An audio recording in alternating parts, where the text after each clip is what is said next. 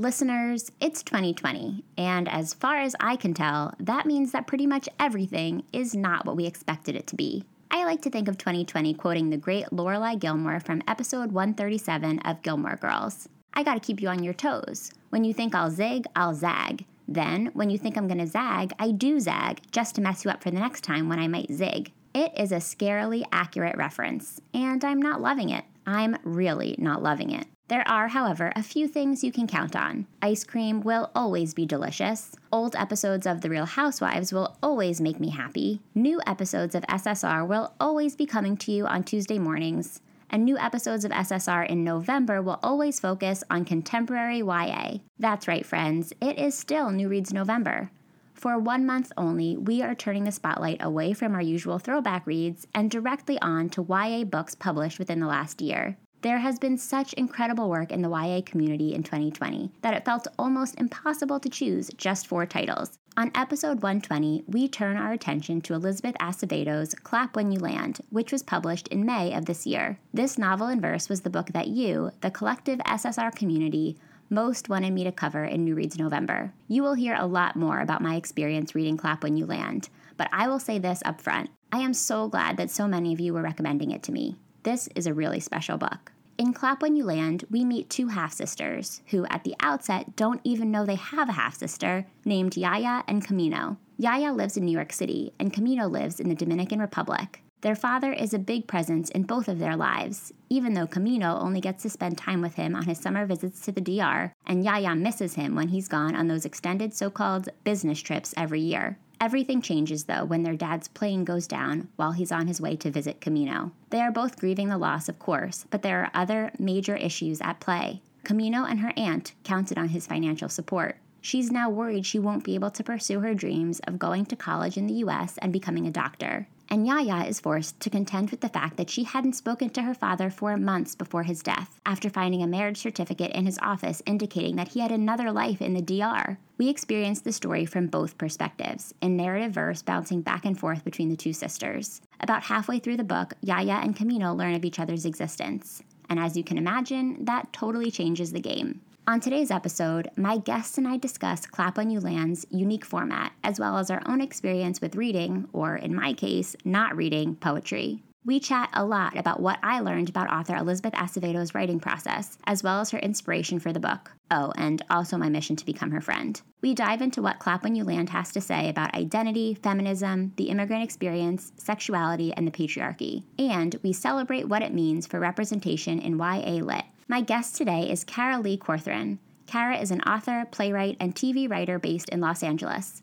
She is the author of The Truth of Right Now, which won the Parents' Choice Gold Award. Her plays, including What Are You Worth?, Welcome to Fear City, Alice Grace Annan, and Holly Down in Heaven, have been performed across the U.S. Cara also writes for the TV thrillers You on Netflix and The Flight Attendant on HBO Max, as well as the horror drama series Servant on Apple TV from M. Night Shyamalan. She's a multi-year MacDowell Fellow and a resident playwright at New Dramatists. Cara's new YA novel, Daughters of Jubilation, is now available.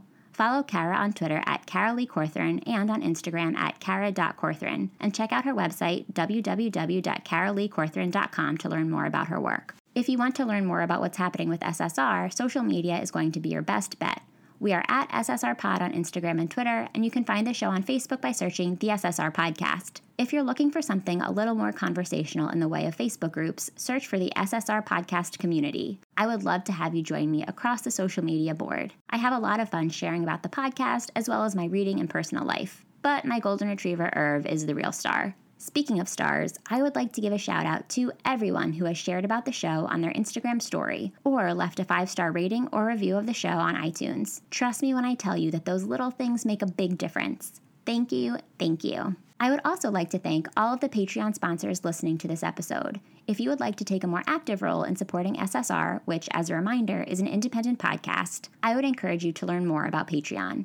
It's a platform that allows you to support your favorite independent creators with a few dollars every month in exchange for exclusive perks. You can become an SSR patron for as little as $1 per month. I'm actually switching up all the sponsorship tiers on Patreon this week, which means you'll be able to cash in on things like monthly newsletters and bonus episodes and SSR merch for less. Keep an eye on the SSR Instagram for updates this week and visit www.patreon.com/ssrpodcast or go to www.ssrpodcast.com and click support at the top of the page for next steps. Here is one more next step I would encourage you to take when you're finished listening to this awesome episode, checking out Libro FM.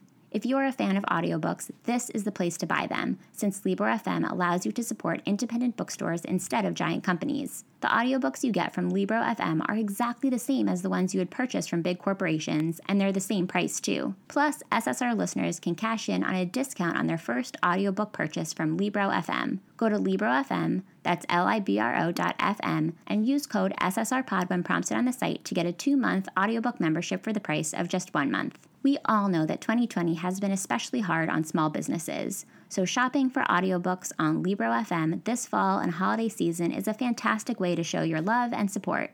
Now let's go to the show. Welcome to the SSR Podcast. You may recognize SSR as an elementary school era abbreviation for silent sustained reading, but if you don't, that's okay. What it stands for here is Shit She Read.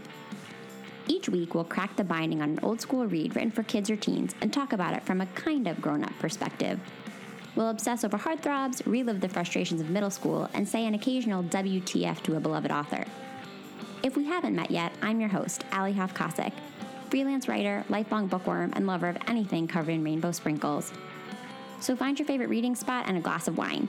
We're about to revisit some literary throwbacks right here on the SSR Podcast.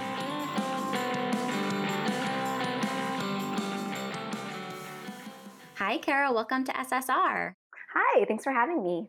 Listeners, it is week 2 of New Reads November 2020. So we are in book 2 of 4 amazing YA titles of this year. I could not be more excited, Kara, to be talking to you about Elizabeth Acevedo's Clap When You Land. It was published in May of this year. And I believe that this was the most commonly requested book for New Reads November. Wow.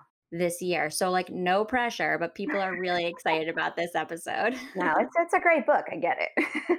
So tell me a little bit about your familiarity with the author, with this book. Why were you excited to pick this one for your episode? I am sad to say I'm not as familiar with her, but I picked it because I wanted to become familiar with this writer. I've been wanting to read Poet X. I just haven't had time yet. But no, I'm really interested in her voice and her style. And then when I saw the summary, I thought, oh no, I really need to read that book. So that was really what drew me. I feel the same. So I am ashamed to say that I have not read any of her other books. And listeners will know that this is part of why I started New Reads November, because with the general premise of my show, I'm typically only reading middle grade and YA books from years ago. And so then I feel like I'm out of the loop on all of the new stuff. So then every year I have to pick the 4 best YA books, which, I mean, there's so many, but I have to pick 4, which is very hard to do. And everybody told me you have to read Elizabeth Acevedo. And now I'm like, okay, now I have to read her 3 other books because this book blew my freaking mind. And I am ashamed to say that in my years in the YA lit world, I have not gotten to her before. And I actually discovered in my research about her that she and I went to the same college and we were there at the same time for 2 years. So I now need to find our inevitable connection so that she can be my friend. That's really funny. I love it when that happens. Well, because then, of course, I'm like, oh, maybe I didn't recognize her name. I definitely knew her. Then I had this whole thing in my head of I definitely knew her name separate from just Bookstagram and the book world. Then I was like, oh, I probably had mutual friends. But then I'm like, no, I probably recognize her name because I live in this world of books. And then I found out that she did Teach for America, and my best friend from college did Teach for America. So I'm trying to find all of these very tenuous connections. Long story short, I have now decided that Elizabeth Acevedo and I probably ate lunch near each other at least once or twice. I mean, she's definitely way cooler than I could ever be, but a girl can dream. I think it's really in the cards. You have a lot in common. I mean, yeah, it's meant to be. So now that I've fangirled over Elizabeth Acevedo, I want to talk a little bit before we really get into the story about the format of this book. So Elizabeth Acevedo was a poet primarily. She really got her start in slam poetry. And I learned a bit more about that from researching for this episode. I'll admit, I'm generally not a big poetry girl. And so when I opened the book, I was like, okay, this is going to be new for me. Like, I don't think I've ever read a novel in verse. How about you? Do you read a lot of poetry? Have you read other novels in verse? I have read other novels in verse, but I'm also not a poetry girl. My husband was an English major and he knows all these classic poets and he writes poems. And sometimes I'm like, that sounds really good, but then I don't exactly get it because I don't always get how poems work. But I really like narrative poetry, the way that Elizabeth's book works. And there's another wonderful book that came out several years ago, Brown Girl Dreaming by Jacqueline Woodson, which is also in free verse that I recommend. So yeah, it's not something I read often, but for books, I actually kind of enjoy it when I'm looking at fiction. And I in this case, that definitely was the case. It was a beautiful way to move through a Yeah. story in a way that I did not expect. And I'm getting my MFA right now and I'm in fiction. And there's a few poetry students that we occasionally like come across in Zoom because of course everything is on Zoom. And I think the poetry students are really fascinating and brilliant. And like Elizabeth Acevedo, I would like to be their friends. This is really just a conversation now about all the people I want to be friends with. Everybody, welcome to this. Didn't see it going this way. But anyway, so no, I'm curious. I'd love to talk to them maybe and get some recommendations from them about other novels in verse because I don't necessarily always connect to poems, like sort of distinct poems, but I liked that this was all told in a narrative. Same, same, totally. So, this book was inspired by a real life plane crash that Elizabeth Acevedo writes quite a bit about in the author's note of the book. And then I also found several interviews online where she talked about it. And it took place, I believe, 2 months after 9/11. And so it sort of was eclipsed from a media perspective. And a lot of people didn't know very much about it. But a lot of people in her neighborhood growing up in New York City were really affected by it because the plane was going to the Dominican Republic and her neighborhood was a heavily Dominican neighborhood. And she talks about how almost everybody she knew someone who was on that plane, which is really heartbreaking and affecting to think about in itself. And so she always wanted to write some sort of kind of tribute to these people. And I found so many beautiful statements that she made kind of about what sorts of thoughts related to this crash inspired her. And I wanted to share a few of those just because I think it sort of gets us in the right headspace for this. And I'm curious if you've come across any of these quotes of hers. But she says in an interview on NPR, I was 13 years old when that plane crashed. It rocked my community. I mean, everyone knew someone who was on that flight. But I'll say that, like, this story was based on research that I did on Flight American Airlines 587. All of these secrets, the indignity of tragedy, of the death of folks, and the ways their secrets come out. And so I started reading about people who had a lot of complications around getting grievance money from the airlines because the person who was deceased had a lot of secrets. Hmm. What an interesting little gem of Yeah. inspiration. So you're a writer. Can you share at all about kind of like what inspires you in your writing and maybe how you take this process of Elizabeth's? We're on a first name basis now. This process of Elizabeth's and maybe how it compares with your process? I love that quote. I read that as well. And I love this idea that it all goes down. Like you keep kind of peeling back the layers and then you get to, oh, these are just people like everyone else with their secrets and that's going to like affect the larger community, which is such a strange thing. And I feel like I relate a lot to stories in that same way. I am interested in kind of little gems either from the news or from pieces of art. Like my book, Daughters of Jubilation, the very, very first seed of an idea for that came from a photograph that I saw that was taken in 1956. And it was sort of a story that I created, a very fictional story based on the image that absolutely was not happening in the photo, but my head just went to this other place. So I totally relate. Like there are such small things. I mean, that one word secrets, there are like worlds of stories in that. And I absolutely get how she was inspired. And I imagine there are many stories she could have written, but I love that she wrote this one. From what I've read, she started by focusing on one of the two girls that we ultimately find to be the two Right. protagonists. So maybe you came across that as well. I did, yeah. But the story is told in two perspectives from Camino's perspective. And Camino is a 17-year-old living in the Dominican Republic. And then there is her half sister. She doesn't know that she has a half sister at the beginning of the book, but she does. Yahara, who is roughly the same age. They're within a few months of each other. And she lives in New York City. And initially, in Elizabeth Acevedo's conception of this, The story was just told from Yahira's perspective, or Yaya, as she is called by her Right. friends and family. And what I found that she shared sort of about the writing process was, first of all, this was actually, I believe, the first book that she started. And then she moved away from it in favor of some of the other projects that ended up coming out first. Oh, Then she circled back, which I thought was interesting. yeah, I didn't realize that. So she said, on and off, I wrote the entire thing in Yahira's voice and then realized it was missing something. And I had to go back in and rewrite all of Camino's sections and then figure out how to intersperse them in a way that felt clear and cohesive.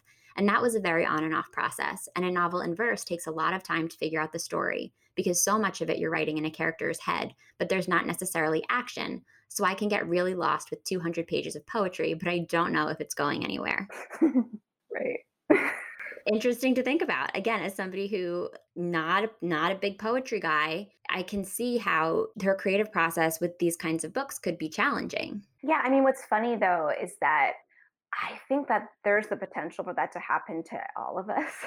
Yeah, Like, I think that you can, if you're really kind of lost or get into a place. It's interesting where she had kind of the book, but then actually ended up adding a whole other section, which wasn't just like a piece, it's like a major part of the book, like half of the book. right. And I can see where it would be easy to just sort of keep spinning your wheels for a while.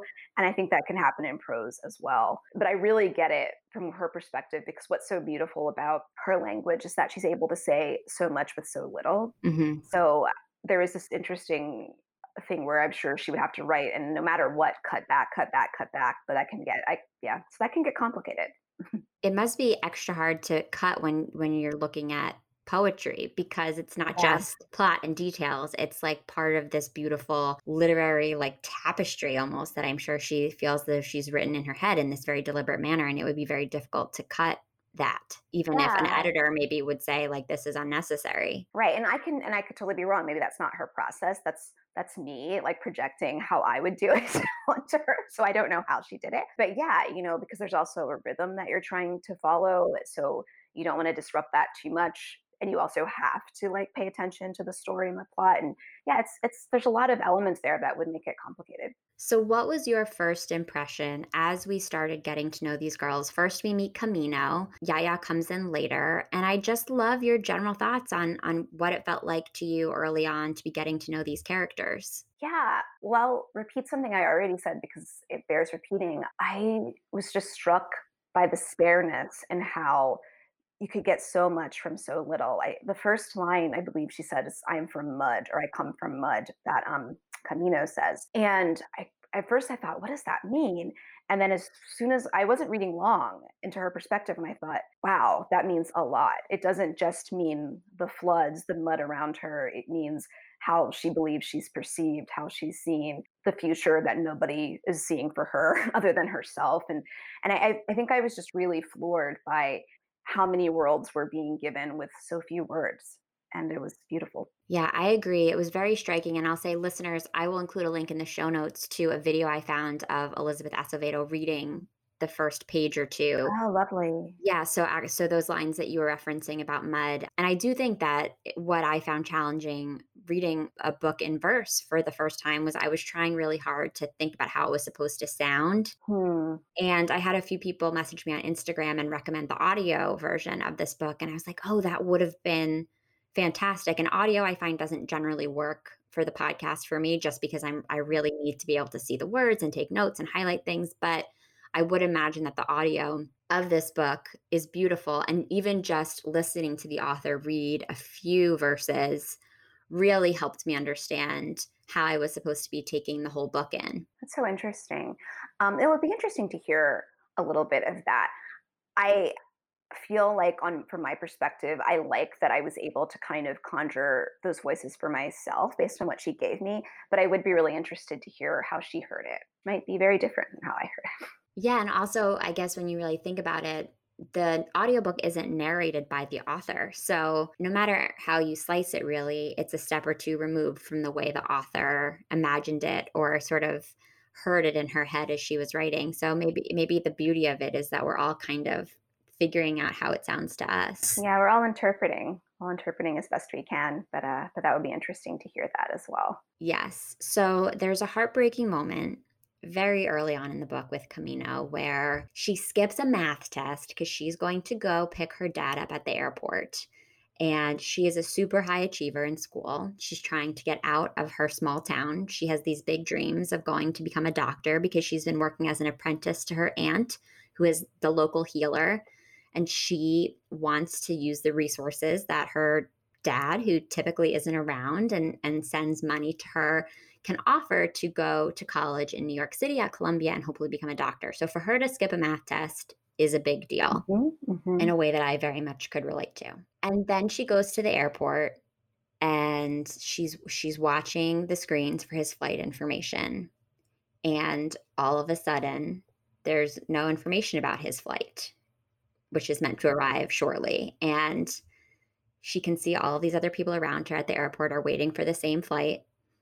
And an employee of the airline comes out and breaks the very difficult news that the plane went down. And so all of these people in the Dominican Republic who were expecting family members coming home to them after being in New York, which again, very similar circumstances to the real life American Airlines flight that Elizabeth Yeah, Acevedo references in her author's note, they all are now unsure of what has happened to their loved ones, although there's an easy conclusion to be made, which is heartbreaking just to think about this young girl being alone at an airport. She's so excited to see her dad, who only comes in the summers, and she's now there by herself in the midst of this chaos surrounded by loss. And I'm actually getting chills as I'm sharing this. It's such an affecting emotional image, mhm. and for it to be that striking in, as you said, the spare language, it blew my mind is really the only way that I can put it.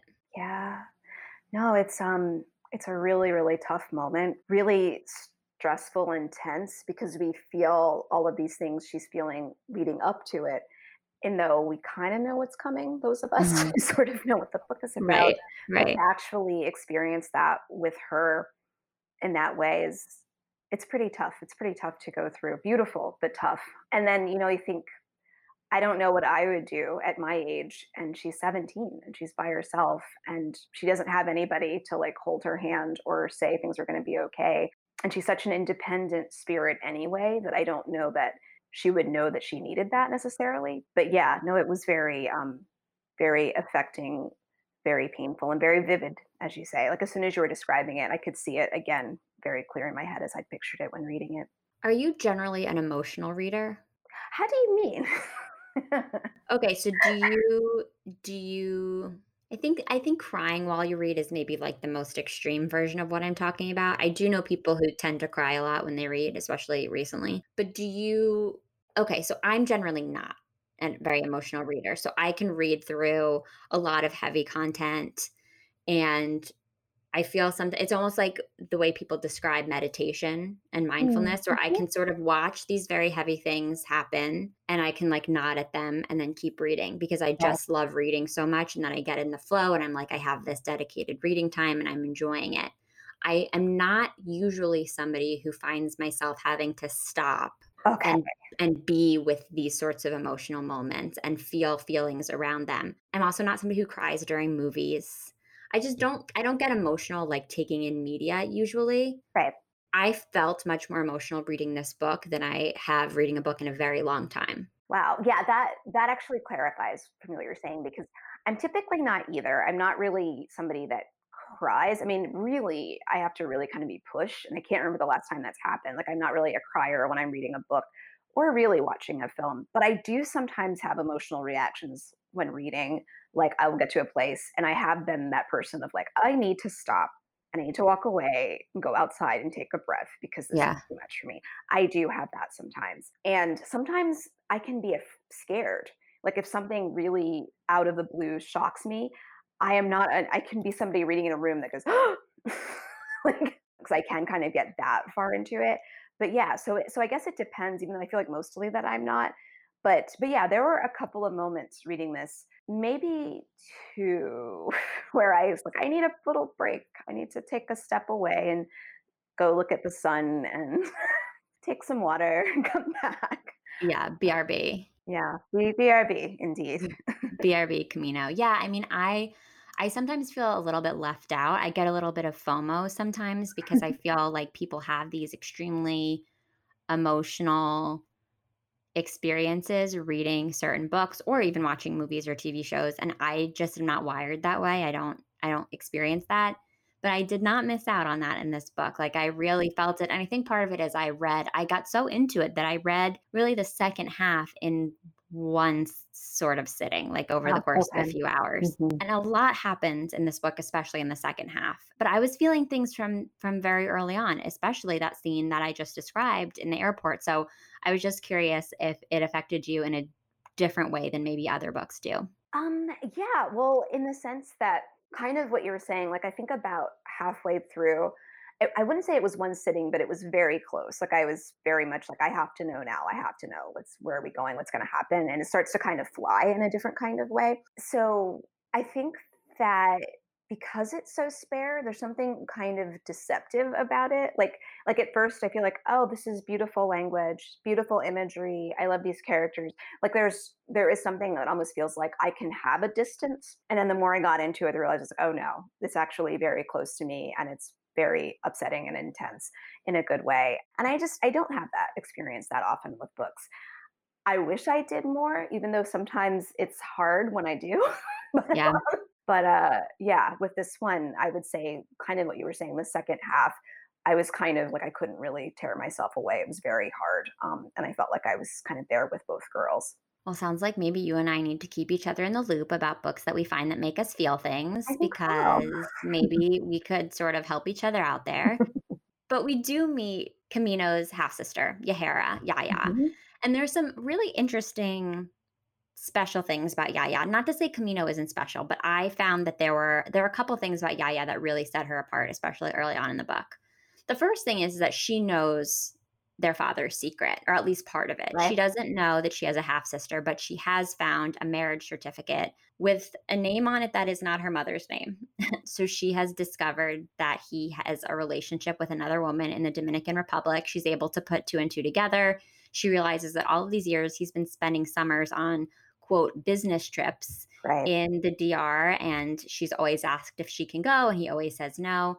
It's all starting to make more sense to her. So she actually hasn't spoken to her father in almost a year when we meet her. Hmm. So she's sort of at a different vantage point than Camino in this book. She already has a sense that there are some secrets going on before they lose their father. She also lives in New York, as we've talked about. Her thing is chess, and chess was something that her father pushed her into, sort of, and that they kind of fell into together. But she has quit chess, even though she was a very competitive player, because she's so angry with him. But he doesn't know why she's so angry. She Right. never told him. And she never told her mother either that she knows about this secret. So she's holding power in a different way, I think, than Camino is in the early part of the book, especially. Something else that I think is worth noting, because I don't know that we'll get to it later in the episode, and I found a lot about it in the reviews, and there are a lot of people who really appreciate the way that this was depicted, is that there is a queer love story in Yaya's narrative. And so much of what I read in the reviews and the blog posts about this was that people just loved the fact this was a very matter of fact part of Yaya's story. That's who she is. Yeah. It's who she is. There's no tormented coming out narrative. There's no like big conversation with any of the family members. There's a moment I believe where she talks about how her father never knew really what the nature of the relationship Right. was, and maybe her mom was a little bit resistant, but ultimately was sort of over it and fine. But it's just very much like Dre is the person that I love, and she grows things, and I need her, and she's kind to me and supportive. I thought that that was really beautifully done. And in this series of New Reads November, when we're talking about things in YA Lit that show the progress that the category has made, I think it's really important to call that depiction out. Absolutely. And I love how you put it too, that this is Dre. I need her. She grows things. Because there's something about that I loved as well. That her partner, who's like her age as well, so she's also young and still figuring herself out. But it's interesting. She has this connection to the half sister she's about to meet, Camino, who is a healer, and then Dre, who is this creator of life. Like she has practically a little greenhouse on their, fire escape. And I think there's something really beautiful and symbolic about that for her. It's like she's definitely losing some major parts of her life right now, but she's in love with somebody that knows how to build life back. And I thought that was really beautiful. Yeah, and while we're on that topic, I just have to talk about the moment at the end of the book. I'm jumping way ahead now. Spoiler alert, Camino comes to New York, and the moment when Dre shows her that she has planted this garden for her because she knows that Camino worked with her I love aunt who's a it. healer. I mean, So beautiful. Okay, that actually, I almost got a little teary just thinking about that. That's a really beautiful moment. I'm getting chills again. Yeah. This is a very emotional conversation. It's also a Monday afternoon, and so much going on. All the things. Yeah. So that I really loved that moment for Dre. I actually would have loved more Dre. I mean, I think that we needed to focus on the sisters, but I would read a Dre book Oh personally. my god, yeah, like, and I totally understand, like, the size of it feels right and the balance feels right, but I loved Dre. I would have loved to have spent more time with her. Yeah, and I loved the way that Yaya talked about her. There's a moment when she's talking about there's a lot with Yaya about her identity and who she looks like and who she is like. Yeah, yeah, And there's a piece where she's talking about how she almost doesn't really care because she just wants to, like, thank her parents for building her in such a way that Dre, like, has a way of holding her and touching her. yeah, it's really beautiful, and yeah, like, how they fit together with yeah, oh, yeah, it's so sweet. Yeah, I'm just gonna try to get you to feel a lot of things I now, know, I can Sarah. tell, that was happening. I'm gonna get you retroactively emotional about it Alright, all over again. I'll just open up to it. So I think, as I mentioned, there's a lot about identity in Yaya's story as well because she has never been to the Dominican Republic and her mother is from there. And she, I think, is really struggling with her identity. And again, I keep coming back to all the blog posts and reviews that I read of this book, largely because there are so many of them. And I will link to all of them in the show notes. That's one of the things that I really love about these New Reads November episodes is that there's just this like embarrassment of riches as far as think pieces and opinions about these books. So it's a lot of fun. But there's just so much that I found about what Clap When You Land says about identity. And a lot of it is because Elizabeth Acevedo is an author of color and she was born and raised in New York City and both of her parents were Dominican. And so she is really speaking to this experience of growing up in a place that's different from where you come from. Totally. And I think that that was a huge priority for her based on everything that I've read is sort of sharing what that experience is like. She says it's hard to find stability when you're constantly rotating between the place you are and the place you're from. Mm, that's really beautiful. Yeah, and she says that's what she learned about identity from her parents and their immigrant experience, and I think that's sort of what she was trying to impart through her character. She also says the question of identity is a big one in the book. What does it mean to not be from here or from there? What does it mean to claim an ethnicity but never have visited the country that your parents are from? And so that is one of the questions Yahara is trying to answer. I want to go back to this place my father loved so much. He would go once a year. So the question of who you are, she believes she can answer by the geographical location. If I can just go there, I can figure out the answers to all the questions of my father and myself. Yeah, I think that that's so interesting because you feel pretty early on this intense need that Yaya has to go back to the DR and this resistance that her mom has that's so powerful because her mother she associates it with a lot of pain and she doesn't want to ever go back.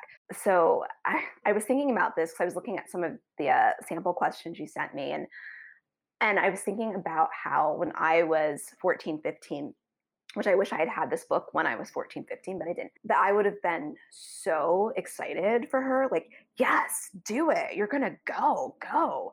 And like rooting for her on her trip. Reading it now as an adult, when to see her go, and spoiler alert, she does go alone. She goes to the TR. I was like, oh my God, what are you doing? I was Right, freaking out. I was totally imagining I was her mom and I was right. terrified for her. So it's so interesting the generational difference there. Yes. But even though secretly I kind of knew like it's gonna be good. It's gonna be good, right? It's gonna be good that she goes. But also I was like, what are you doing? What are you doing? I love what you said about how you wish that you had this book when you were growing up. Could you share a little bit more about that? Oh, sure. I mean, When I was growing up in the 90s and I was in high school, I was an avid reader. I was an avid reader probably since the time I could read when I was pretty small. But when I was in like middle and high school, I was always looking for things to read that weren't this is your assigned reading for Right. English. And I mean that was fine. I enjoyed a lot of those books too. But and I loved some of the classics by like Judy Blume and some other people, and I was like sure I would devour that. I read Sweet Valley High, whatever. I did. Whole other Yeah, conversation. Jessica and Whole Elizabeth. other. Yes, I knew way too much about them. But I definitely felt like I don't even think I articulated it at the time so much as feeling like, oh, I'm not going to see anybody like me in any of these books. And this is crazy. I remember reading The Babysitter's Club, and now I can't remember their names, but I remember that one member of the Babysitters Club was biracial. She was half Japanese and half white. And I was like, whoa, somebody that's not totally white. And that was like really exciting to me. And looking back, like the dearth of diversity was just kind of mind blowing. And and when I would read things with people my age that had complexity, they were usually these classics like A Separate Piece by John Knowles, which is a beautiful book, or like Catcher in the Rye. And I enjoyed those books, but I also was very aware that I wasn't a white boy at boarding school, Right. So like, what I guess I'm saying is that there's something really exciting. I would have been so excited to see two brown girls as protagonists in a book when I was 15, and I didn't see that then. Yeah, I think that I'm so appreciative of you sharing that experience.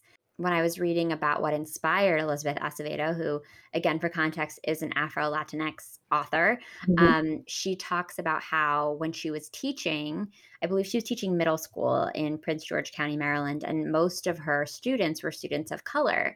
And she talks about how she was the first teacher that they had ever had who looked like them and who wasn't white, and it Mhm. meant so much to her to be able to reflect that to them, but then she would go home and she would be like, they can't put that in their pocket and take that home. Like, how Yeah. do I give them that experience to bring home with them and so that they can see it like more tangibly? And so that was one of the things that really inspired her to start writing for children. So I would imagine that she had a similar experience to you growing up and just wishing that there were more people in the book she was reading that were like her, or at least reflected a different level of diversity in their experiences. Right, like something else in the world, just someone else.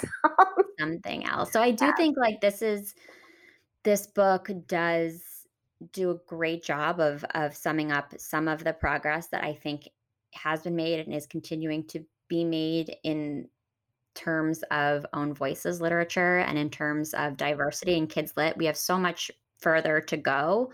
But I do feel like this book is a lovely example of representation and of real stories about people with different ethnicities and backgrounds. Right, and a story that's not only about that. Like, I am from Right. the DR. I eat no, no. Right. Um, not that It's their that experience. It's like what they do in their right, lives and what they're going through. right, exactly. It's your experience as being somebody of that descent, but also being a teenager and going through other things and dealing with severe familial issues. I mean, it's like all of the human things that make all of us human. Plus, you have, your identity. I mean, I know it sounds so simplistic, but it's so interesting to see. Like, I'm so excited when I see more and more stories that are just stories about people of color going through their lives, having struggles. And sure, it's cool if your ethnicity figures into that because let's be real, it does. It's always going to. It's not going to go Right. away. But that it's not this thing of like now I'm proud to be a brown black girl. Like no, this we kind of have gone past that, and I'm really excited to see that we're going past it in such a complex way. I just love what Elizabeth Acevedo has done here, and she is such an outspoken proponent of continuing these own voices, stories, and not only in terms of authors, but she talks a lot about making sure that there are also graphic designers designing the covers who aren't necessarily white men, and publicists, like people at every level. So I found a lot of her thoughts on that. Again, I will link all of those pieces in the show notes for this episode. But back to the action of the book itself, because I could talk about all of this stuff, and that's a whole other episode. And I'm so glad we're opening the space to talk about it because that's what New Reads November is for. But getting back to the action of the story, now both girls have been made aware of the fact that their father has died, although they don't necessarily accept it right away, Right. which I think is probably a very common experience for people who lose loved ones in this sort of a way because you don't necessarily have proof Right. and you don't want proof. So it's like until you have the proof, it's better to just pretend that it's not real. But ultimately, they both do find out that their father is gone. And because of the very complicated circumstances of their father's marriages and family arrangements, they discover that his remains have to be flown back to the Dominican Republic, Mhm. which is obviously a very complicated situation for his wife in New York and for his daughter in New York. And it's I'm sure it just brings up all these issues over years and years because she knew about his other relationship because she had known his other wife, Right. They were who is friends. now right, they were friends, they grew up together. And it's important to know that Camino's mom has passed away, so she's no longer sort of in life part of the equation, but there are deep emotional wounds there, of course, and it's all very complicated. So Yaya's mom decides she's not gonna go to the Dominican Republic. She's gonna, like, send the remains and bye. Right. But Yaya feels very strongly that he died alone, and she does not want him to be laid to rest alone, and she also wants to go to the DR Very badly. Yeah. very badly. And then they find out about each other, and it's like it's a whole other thing, and then social media comes into it, and I have to say, I sometimes have a very complicated relationship with social media cropping up in books because Mhm. sometimes it feels to me like it locks it in time in a way that I don't always appreciate because I think about some of my favorite books from like decades and decades ago and there's very little mention of technology. It has a more timeless quality to me. But then I Mhm. remember that like that's largely because there weren't as many pieces of technology to include in those older books. Right. But social media had to play a very key role in this book because that was how Yaya and Camino could connect. Actually, right. Yeah. And the scene where they video chat for the first time and there's resistance on I forget which one. At a certain point, I was just like, I couldn't stop turning the pages. And so I Yeah, did I kind of know. lose track of like who was who. But one who had reached out, like, the other sister, she took a while to get back to her, and so then there's the, like, anxiety of waiting to hear back, and then she wasn't even sure if she actually wanted to say hello. What did you think about the way that the book was segmented into this first section where they're totally living their separate lives, and then a second section where they come together at first over video chat, and then as we've already spoiled, Yaya goes to the Dominican Republic and they're together. How did you feel about that? I'll say I found a variety of opinions about it online. Oh, that's interesting. It's interesting to hear that. It felt inevitable to me, so I was very excited when it happened. I mean, I knew I was like, they have to meet at some point. I didn't know how, and I didn't know. I was hoping it wouldn't be like the very last moment, and then we just get like this much. Right. I'm doing a gesture that no one can see at It's the tiny, podcast, right? tiny. Just a tiny bit. So I was actually really happy that we did get a significant chunk with them together. But I know what you're saying, and I want to kind of flip it back, but about social media and technology, and I think it's actually changed literature a lot. And we, unfortunately, we can't ignore it because if we're writing contemporary, like people will say, "Well, why don't they have the things?" But I too feel the same way. I sort of miss literature without it because I think that the advent of the cell phone has made it way too easy to get in touch with people. I think that there is a romance to people having to struggle and work a little bit harder to find each other. So that's like my little like spiel on why I love to read before technology got to the place it is. I love that spiel, love it, and agree I with think it. about it a lot, but I feel like it was used so appropriately in this book, and probably honestly, as far as video chat goes, that's like what it really should be about. Like, I don't know if there's really another reason we need it other than, now people are doing meetings on Zoom, but still, like, I feel like as far as emotionally, that's what it should be for, is to actually meet people and to find people that are lost, have been lost to you, or that you're just now discovering. So I actually found it quite moving and effective in the book. Yeah, and to be fair, early on in the book, Camino talks about how in the many months of the year when her father, her papi, wasn't around, she video chatted with him throughout those Right, of months. course.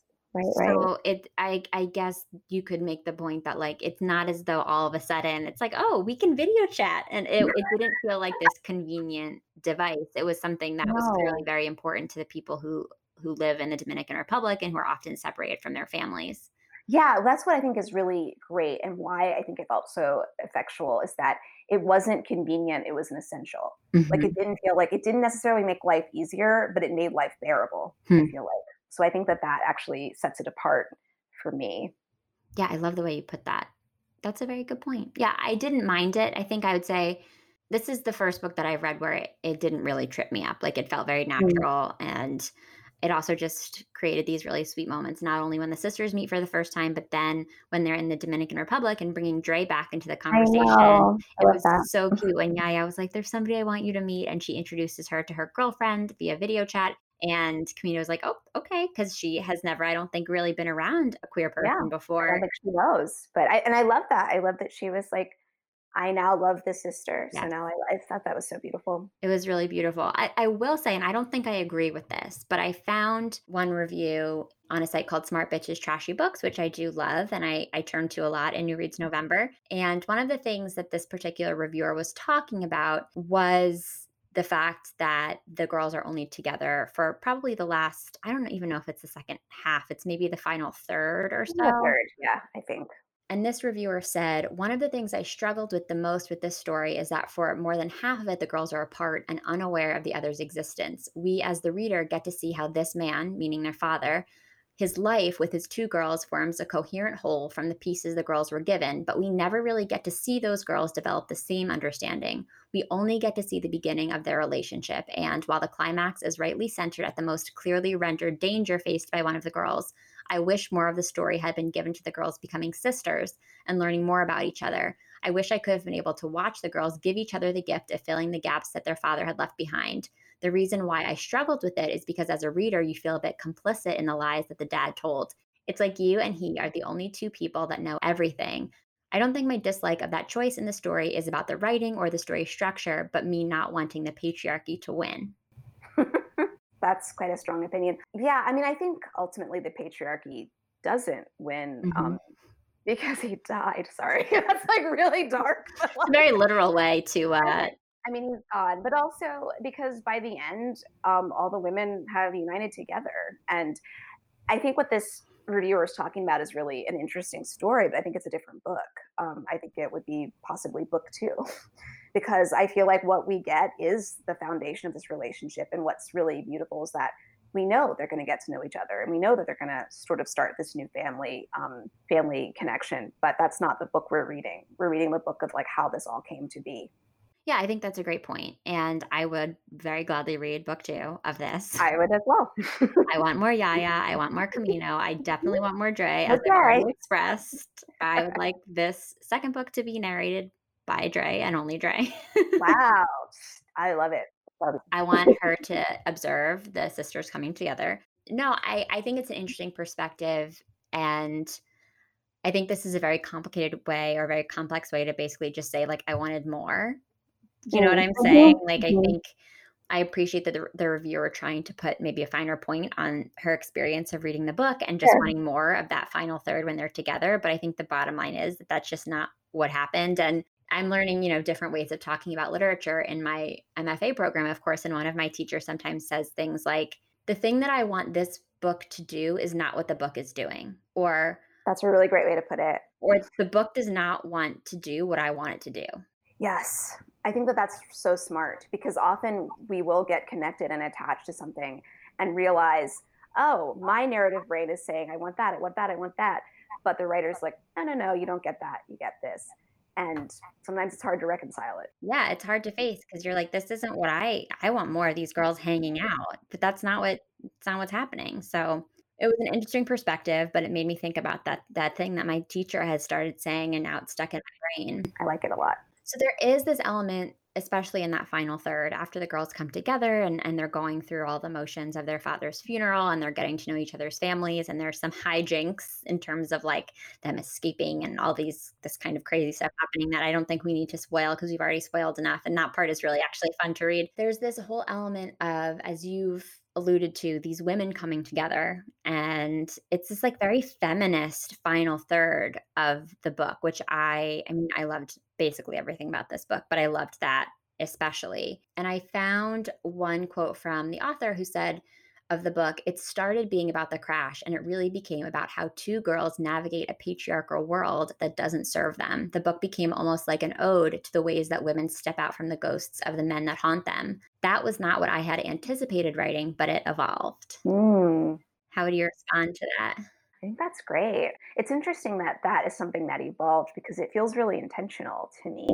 Yeah, and I don't want to spoil too much either, but it's interesting in when they're both in the DR, seeing this other character of El Cerro, which I won't say too much about, but he's kind of this dark specter for a variety of reasons that's sort of haunting Camino. So it is interesting that we're getting it's in snippets, but we're getting like certain colors of this world where girls, young, vulnerable girls, are not exactly welcome or not necessarily going to be comfortable at all times and don't necessarily have the protections that they should. So it actually felt kind of feminist to me from the beginning in a way, and then it just kind of got more so. So yeah, it felt like very intentional to me. I'm trying to think if there's anything I love that. I love that that's how she saw it. Yeah, I agree. Yeah, I think she talks about the patriarchy at a couple of levels here because there's of course this overarching presence of their father who, Totally. though she doesn't necessarily put like super fine point on it, like he's sort of been the puppet master of the way all of these women have lived their lives. Not only the Yeah, daughters, but also his wife in New York who knows that he has this other relationship that he has to go tend to every summer in the Dominican right. Republic. And Camino's auntie. I mean, she's Right. raising this girl because the father's like, she has to stay there. I mean, yeah, a lot of people's lives he's affected by his choices. And her aunt Tia relies on his money, not only for Camino, but for herself. Like, he Right. really everybody's kind of at his beck and call, and then he's gone. But then there's still these patriarchal forces. We hear a bit about a really scary run in that Yaya had in the subway in New York. That was very difficult to read. And then you referenced the character El Cerro, who is this very threatening presence in Camino's life from the beginning, and who her father had actually been paying to stay away from her. And then, of course, once her father is gone, he doesn't have any incentive to stay away from her, which is really what leads to the climax, a very upsetting climax in the book that does ultimately allow the girls to overcome and be victorious and pull together all their feminist strength. But it is interesting how she worked this patriarchal energy, this like undercurrent in Yeah, these multiple levels of the book. absolutely. And it doesn't feel like that's what's happening because it's very clear when we're reading it that we're in the perspectives of these two girls going through a really, really hard time in their lives, which I love. I love that all of those layers that are, about personal slash political, they're just there. It's just part of it. And we don't have to step out and say, oh, I'm really glad she's making this great comment about the patriarchy. It's just there. Yeah, I mean, I was like, maybe I was not paying attention and I was too busy feeling my feelings, but I did not get all of that in my first reading. And then when I was doing this research, I started to think about what all of this really meant. Yeah, and I think that feels absolutely right to me. I think it's supposed to come later because really you're just supposed to be in your feelings with the story. And then later when you think about it and you think about it, you're like, "Oh, and this happened and this was also going on." And that to me feels like a success of a book. Yeah, I was thinking about it for a while after I finished it, which is not an experience I often have, especially because I read so much, not only for the podcast, but now for grad school and then occasionally, like when I can, just for fun. I don't usually find that I have like time to breathe and process between books, Right. but I had to with this book because I really couldn't stop thinking about it. Yeah, no, this was a really a powerful one that stayed with me still. Yeah. I mean, it was fun because I read it, I guess, like a month or so ago now. So a few days ago, I was like, let me remind myself. And I was kind of looking at some of your questions, and it was just bringing back a lot of the memories I had reading it. It's like, yeah, it's nice to be in that world a little bit again. Like I felt like I got to return to it, which was kind of lovely.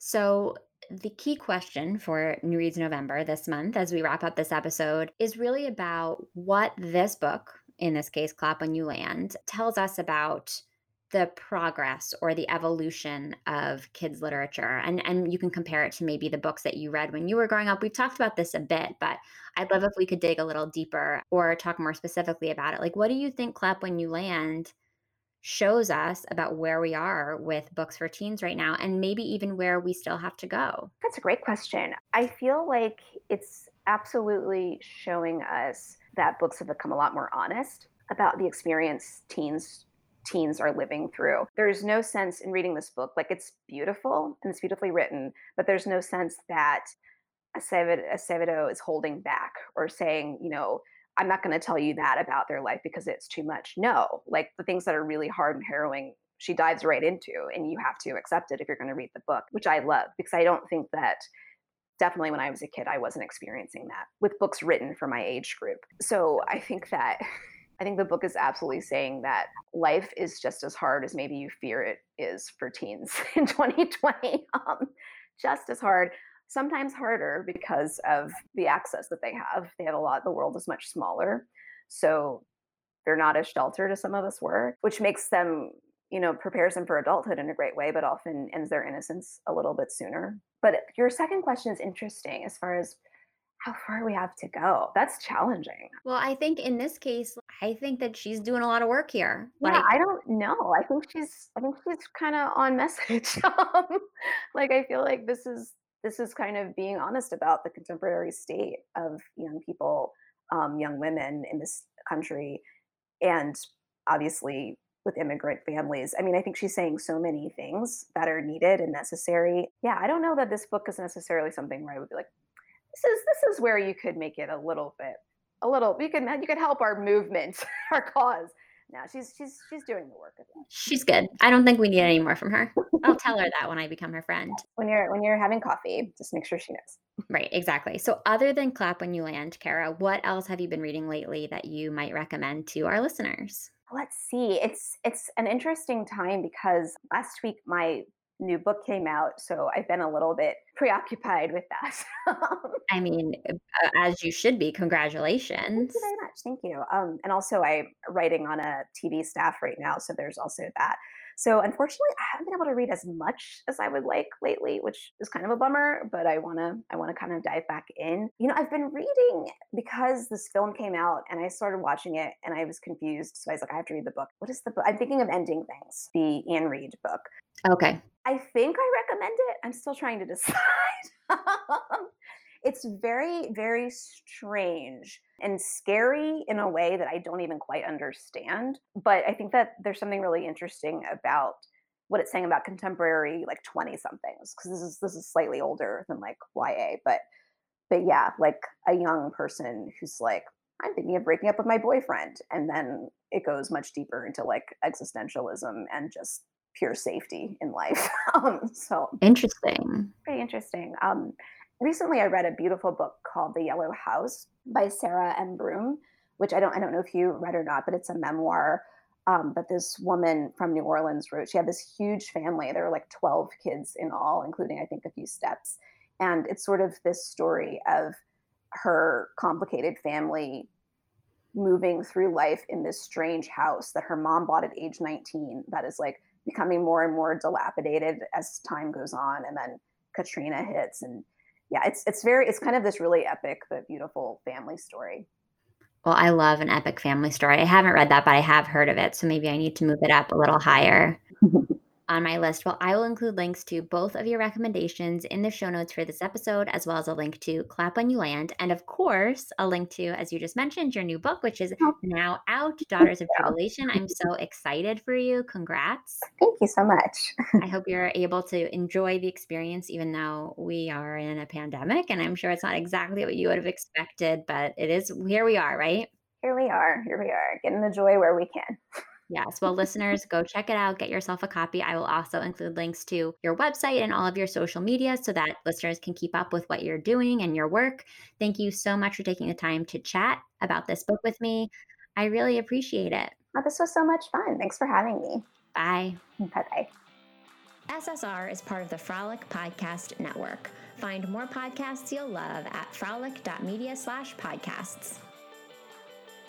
Thanks so much for listening to the SSR podcast.